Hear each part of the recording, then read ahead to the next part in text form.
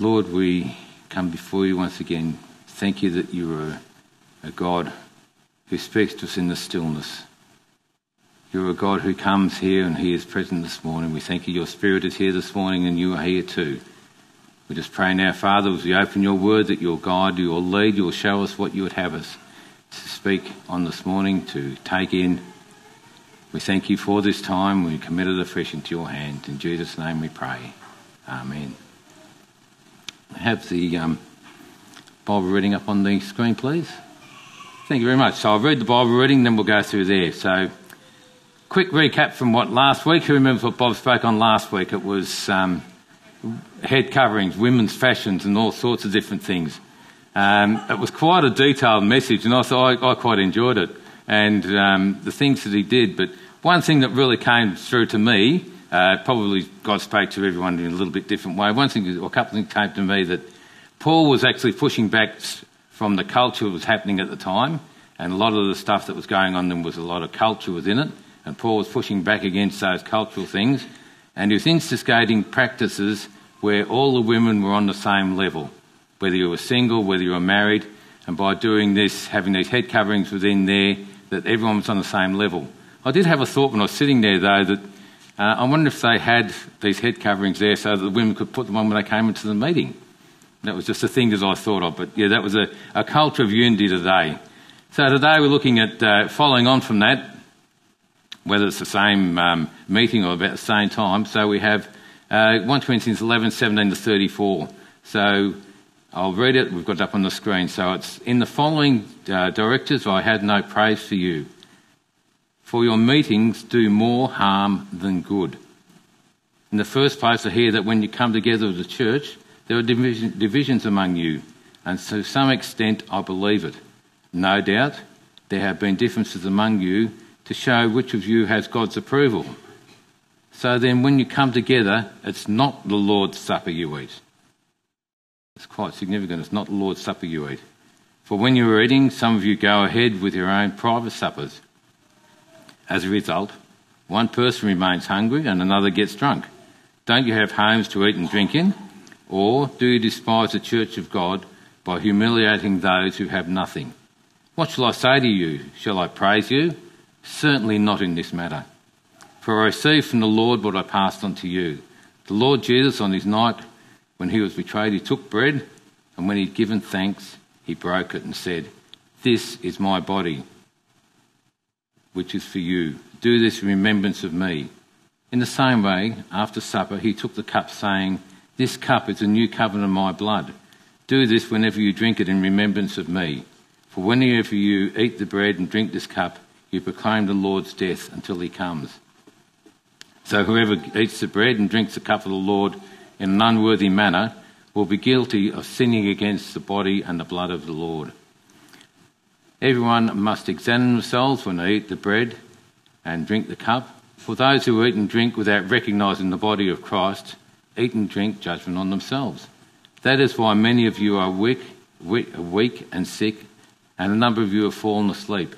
But if we were more discerning with regards to ourselves, we would not come under such judgment. Nevertheless, when we are judged in this way by the Lord, we're being disciplined, so that we will not be finally condemned with the world.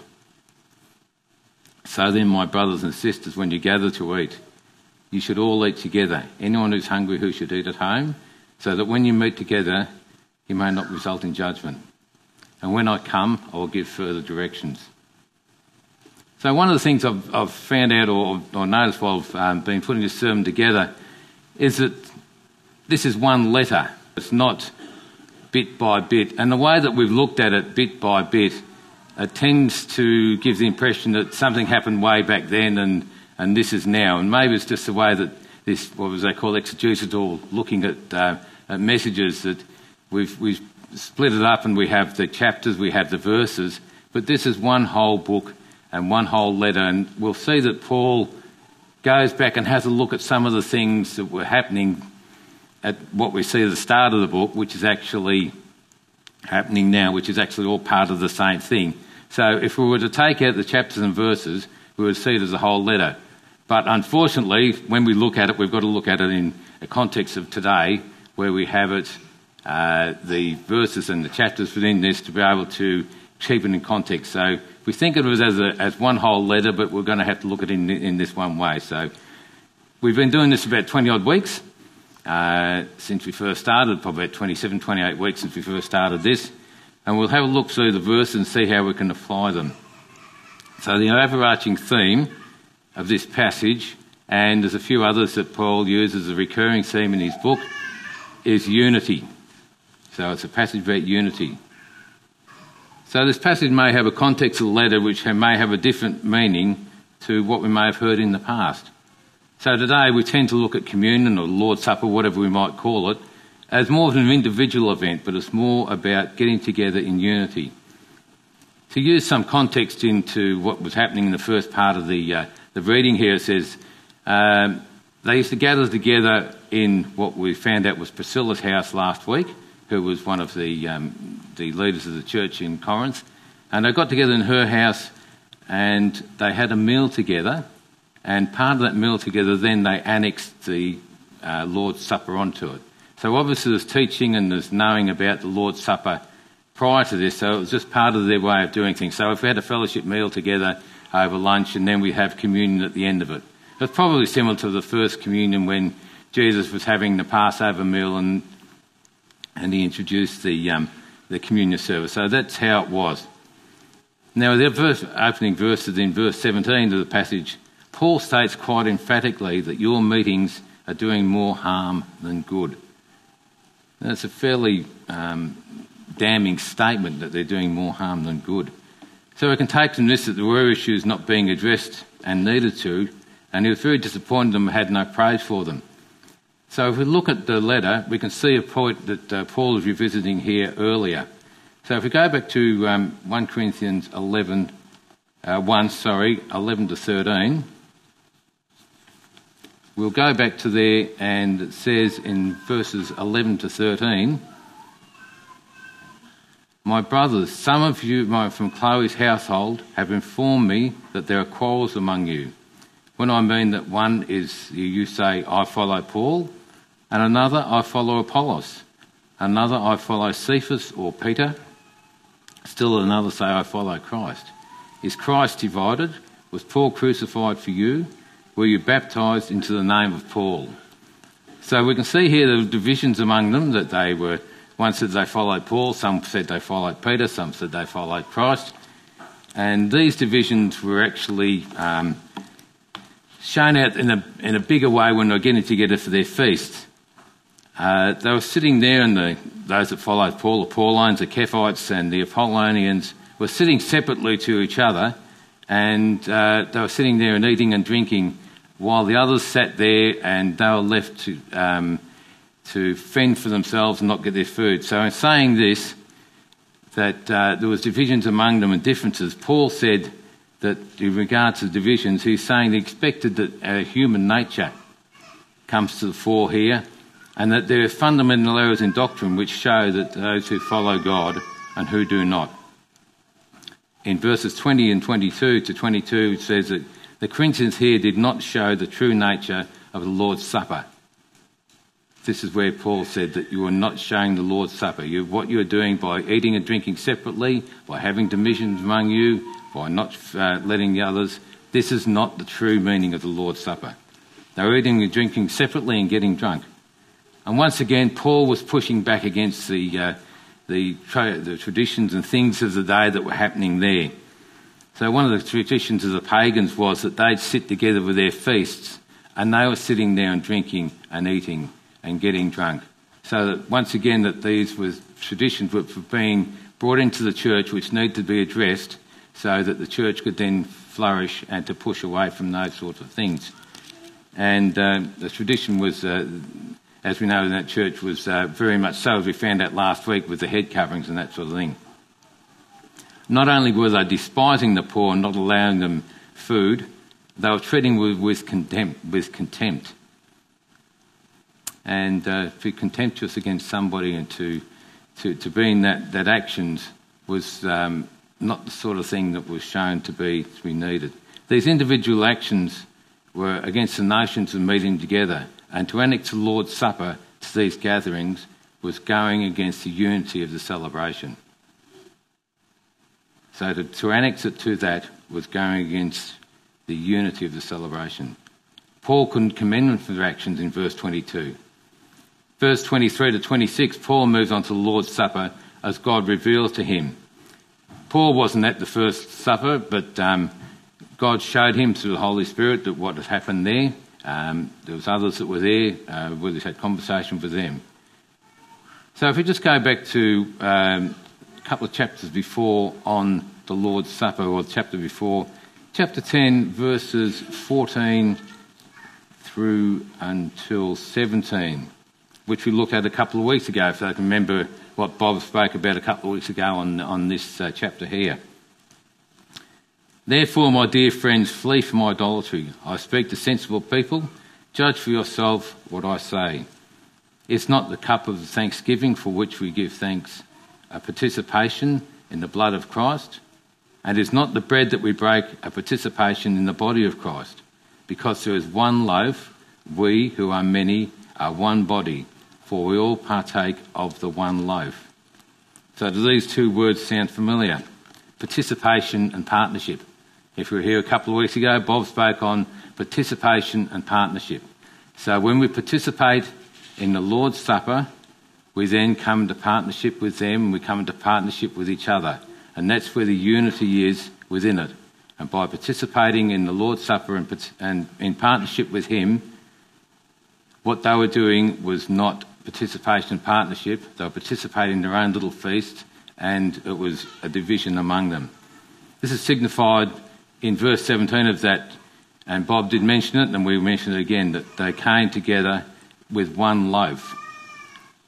We've been to some services, know that when we have our communion services, we have either the biscuit or the bread, and we have the individual cups. But the original ones, where we all got together on one loaf and pulled a bit of bread out, and it was bringing the unity together of eating of one loaf and the drinking of one cup as well too. So that was the unity of the thing. So the actions of the Corinthians and their divisions and treatment of others were going the opposite direction of this. As we pointed out at the top of this, was about unity. So back in chapter 11, Paul then sets out the way that the Lord's Supper goes. So in verses 23 through to 26, which I'll read again here, and in my Bible it's actually got the red words, so that means it's something that Jesus had said. So it wasn't something that he made up, but was something that Jesus said. For we received from the Lord what I also passed on to you. The Lord Jesus, on the night he was betrayed, took bread, and when he had given thanks, he broke it and said, "This is my body, which is for you. Do this in remembrance of me." The same way after supper he took the cup, saying, "This is a new covenant of my blood. Whenever you drink it, in remembrance of me. For whenever you eat this bread and drink this cup, you proclaim the Lord's death until he comes." Very familiar words, and they've been used. Bob used them last week, and others we've used them many times when we come to the communion service, and it's a great way to be able to do that. It's very similar to what Luke wrote in his gospel about having to be there, and we do that in remembrance of him, and it's a new covenant we come. So back to participation and to partnership. When we participate in the Lord's Supper, we are in partnership with one another and with Jesus. When we eat the bread and drink the cup, we proclaim. So to proclaim something is to tell it, to live it out, and to show it what we're doing. We're proclaiming it. We get out there, was saying they proclaim on the mountaintops, shout it from the mountaintops. We are proclaiming that we are together in this. We are showing and telling and living it out. Until his death, until he comes, in unity. In this new covenant, in verse 25. So our proclamation is under this new covenant. And this covenant was one that was a binding covenant. The covenant was there that God made with man here, was given, one that was there was given at Mount Sinai, as we remember there, the Ten Commandments, and everyone was under that covenant there, and God made that. The covenant is something that God has made with man. It's not man reaching out to God, but God reaching out to man. So the covenant here that we eat and drink under, as we know, is that Jesus died for the sins of all the world. Even though we can say that Jesus died for my sins, which we can and which we do, he's died for my sins individually, but we must remember that he died for the sins that the whole world can be forgiven. So when we proclaim and we meet together under this covenant, we meet until he comes again, we're proclaiming that Jesus has died for the whole world. So we're putting ourselves out there saying that we're proclaiming for them. And we're doing that corporately. So today was communion, when we celebrate the Lord's Supper. Communion, or we can flesh it out a little bit, it's a word that comes, and a lot of speakers in that use the words common union. So we're meeting in common union together. It's something that binds us together. For the Corinthians, this was far from what they were doing. So in verse 27, the next verse, Paul brings up the consequences of participation of the Lord's Supper in an unworthy manner. Now the Corinthians were acting as heathens by their actions, as we've seen before, treating their brothers and sisters with contempt, being individuals with their mates in different schisms, and then taking on the Lord's Supper at the end of this. As individuals, they were to come together, and they were capable of doing this as individuals, but they were putting themselves first over the good of the body. Paul tells them to examine themselves before taking the elements. They were to proclaim the Lord's death and Christ of his atoning work. Look at Matthew chapter 5, verses 23 and 24. But I'll look back at what Jesus had to say to this. This was after the Beatitudes, and when he was talking on the mount there, and it was a time of talking about the different things, the salt and light, and in this is passage within about murder and that sort of thing. So within this he says, therefore, if you are offering your gift at the altar, and there remember that your brother has something against you, leave your gift there in front of the altar. First go and be reconciled to your brother, then come and offer your gift. Jesus, just as Jesus was telling those that were bringing your gifts to the altar, or the sacrifice, which was the same as Jesus' sacrifice as a sin offering, is celebrated in the Lord's Supper. So when the people were bringing that to the altar under the old covenant to the temple, they were to examine themselves. And if there's anything going on between them and someone else, they were sort out before they could bring their gift or their sacrifice, and that was all good. And they were sorting that out, sort of thing. So Jesus' words were very similar, and they aligned very much to what Paul was saying here. To examine yourselves. And when today, the teaching I've had on this and heard on this is before we come to communion, we examine ourselves, how we're going to be able, it's the same between us and God. But it's a bit deeper than that and goes a bit more than that. And someone had something against them, reconciled before them. So similarly, Paul is telling the Corinthians, failure to recognise the body eats and drinks judgment on himself. So verse 30 we can take from this that God takes this kind of behaviour quite seriously, with consequences of being sick or even death. So in this instance, the body, in the preceding part of the verse, the body and blood of Jesus is about Christ, but this part, the body actually means the body being us, the body of the church. So if you have something against, and you're eating and drinking against the body, you drink judgment upon yourself. So remember back to chapter 10 in Corinthians, the warnings that Bob brought to us about what happens when the children of Israel went against God, some of the things that happened to them. One of the ones was when they were at the water, and God despised them and killed some of them, and some of the things that happened.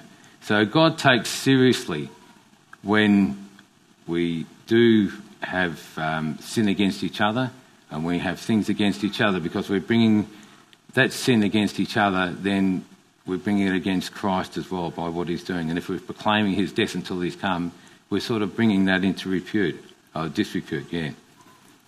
We take Paul's warning for oppression or treating their fellow brothers in the highest importance.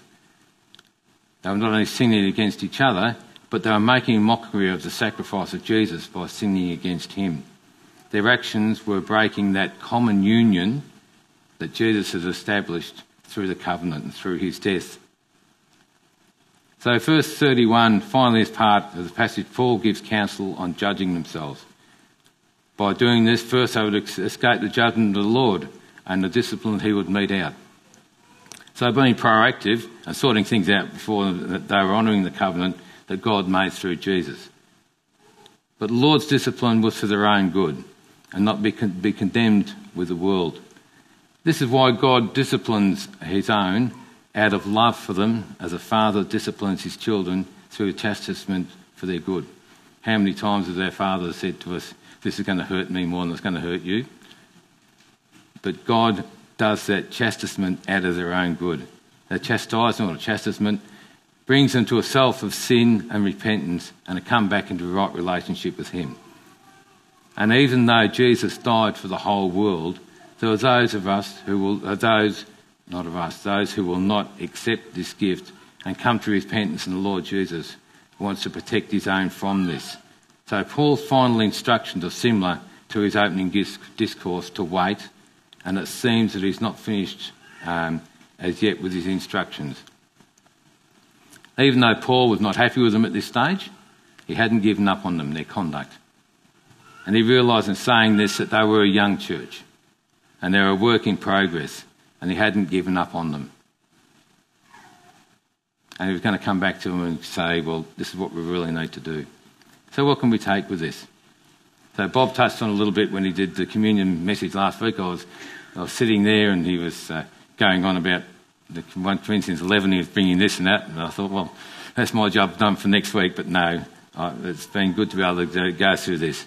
So when we come this morning, I came with Judy. You may have come on your own, you may have come as a family. We come together to worship as individuals, but we come together as family units as well too. But we come together as one family. We're all one family here today. We join together in communion with each other because we have been redeemed through Christ's blood. Isn't that wonderful? We can say hallelujah to that, can't we? That we're redeemed by Christ's blood. We come together in that union. Not only we're a Kerang Baptist Church, a family of every believer, but a congregation in Kerang is our brothers and sisters as well. Even if they may have different doctrinal differences, or they have different things and the way they go about things, if they're followers of Jesus, if we're all followers of Jesus and have him as our Lord, we are one family. So our family has grown from here, it's grown to Kerang as well. So when we come around and meet in the Lord's table, in essence, I was told this many years ago, a bit further about how we have communion. In essence, we're having sharing communion every time is with our brothers and sisters in Kerang, because we are all one in Christ. And then if we push out a little bit further, every time we have communion, and this is what was told me some years ago, and it only sort of came home by doing this, that we share communion with every believer in all the world. Anyone that follows Christ, we're sharing that communion with them. Isn't it a wonderful thing to know that when we come around the table here, that we're sharing communion with everybody within the world? Those that follow Jesus. So when we examine ourselves before taking communion, this may have far-reaching effects. If anything that needs to be sorted out between us as members here, and we don't address these, this may have a knock-on effect in our relationship with our brothers and sisters in the broader church. So let's keep short accounts of one another by proclaiming his unity until he comes. We're under the same binding covenant as the Corinthians were, as everyone else is. That covenant that Jesus came, and we proclaim that until he comes. When we come together each week and around the communion table, or not around the communion table, even this morning when we come together, as a family and as a community, and that as a family we get together, and that family is a community. Some years ago, when I was in the camping ministry, we went to a camping conference down in Phillip Island, one of the camps down there. And it was a tradition to have a communion at the end of the communion service at the end of it. And the people running at that time was the Salvation Army. And as we know, that those may know the Salvation Army don't actually go in to have a communion service. But we still had communion. We sat there and we had communion one with another. We built each other up. We prayed for each other. We found out what each other were doing. We loved each other. And we were a community as well. Community is almost another extension of communion or common union or common unity. So those times were times of communion and community all put together. And I read a quote, or was put up on my Facebook post the other day, Facebook wall. Community is more than belonging to something. It is about doing something together that makes belonging matter. Isn't that a wonderful thing? Community is much more than belonging to something. It's about doing something together that makes belonging matter. So as a family, we spend together times when we come here today in service, when we have a communion or whether we don't. We support each other. We hear what God may have been doing in our lives. We come to pray for each other, we've done this morning. And how we're able to minister to others in our workplaces, home and in their community at large. And that's what we come together for fellowship, to build each other up, to hear what we've been doing, to be able to support each other. So that can foster an atmosphere of belonging. So if you're a visitor here this morning, we're all together. We're belonging to each other. And Alicia gave us a thing with the kids ministry about belonging. And how can we make everyone feel as though they belong when they come to a church here? How are we going to make the kids feel that they belong within the kids club, or whether it be in the Sunday morning service? That's a challenge that we have as individuals and as an organisation or as a church. How are we going to make people feel that they belong here? As someone has come here in the last 4 or 5 years, it's interesting to be able to see how you fit within the church. How are we going to encourage people to use their giftings within the church here, to be able to feel that belong? How are we going to feel that within the community of believers in this town that we belong together? And we had the event the other week. It's belonging and coming together. And it's much more than belonging to something. It's about doing something together that makes belonging matter. So we encourage you sometimes each other just through our presence. We're just being there for each other and just sitting with them sometimes and just being in the same room can be a way of encouraging. So today, let's share our common union as we communion with each other each week. Let's just pray. Thank you, Father, for your word. Thank you for blessing us so much with it. Thank you that we are one in Christ Jesus. Thank you that you have brought us all together to this place, to this time, that you engineer everything for your purposes, and Father, that we may be used for your purposes. Just bless us now as we go. Just be with us this afternoon as we spend some time doing the Safe Churches workshop. Just now we just commit ourselves afresh into your name. Amen.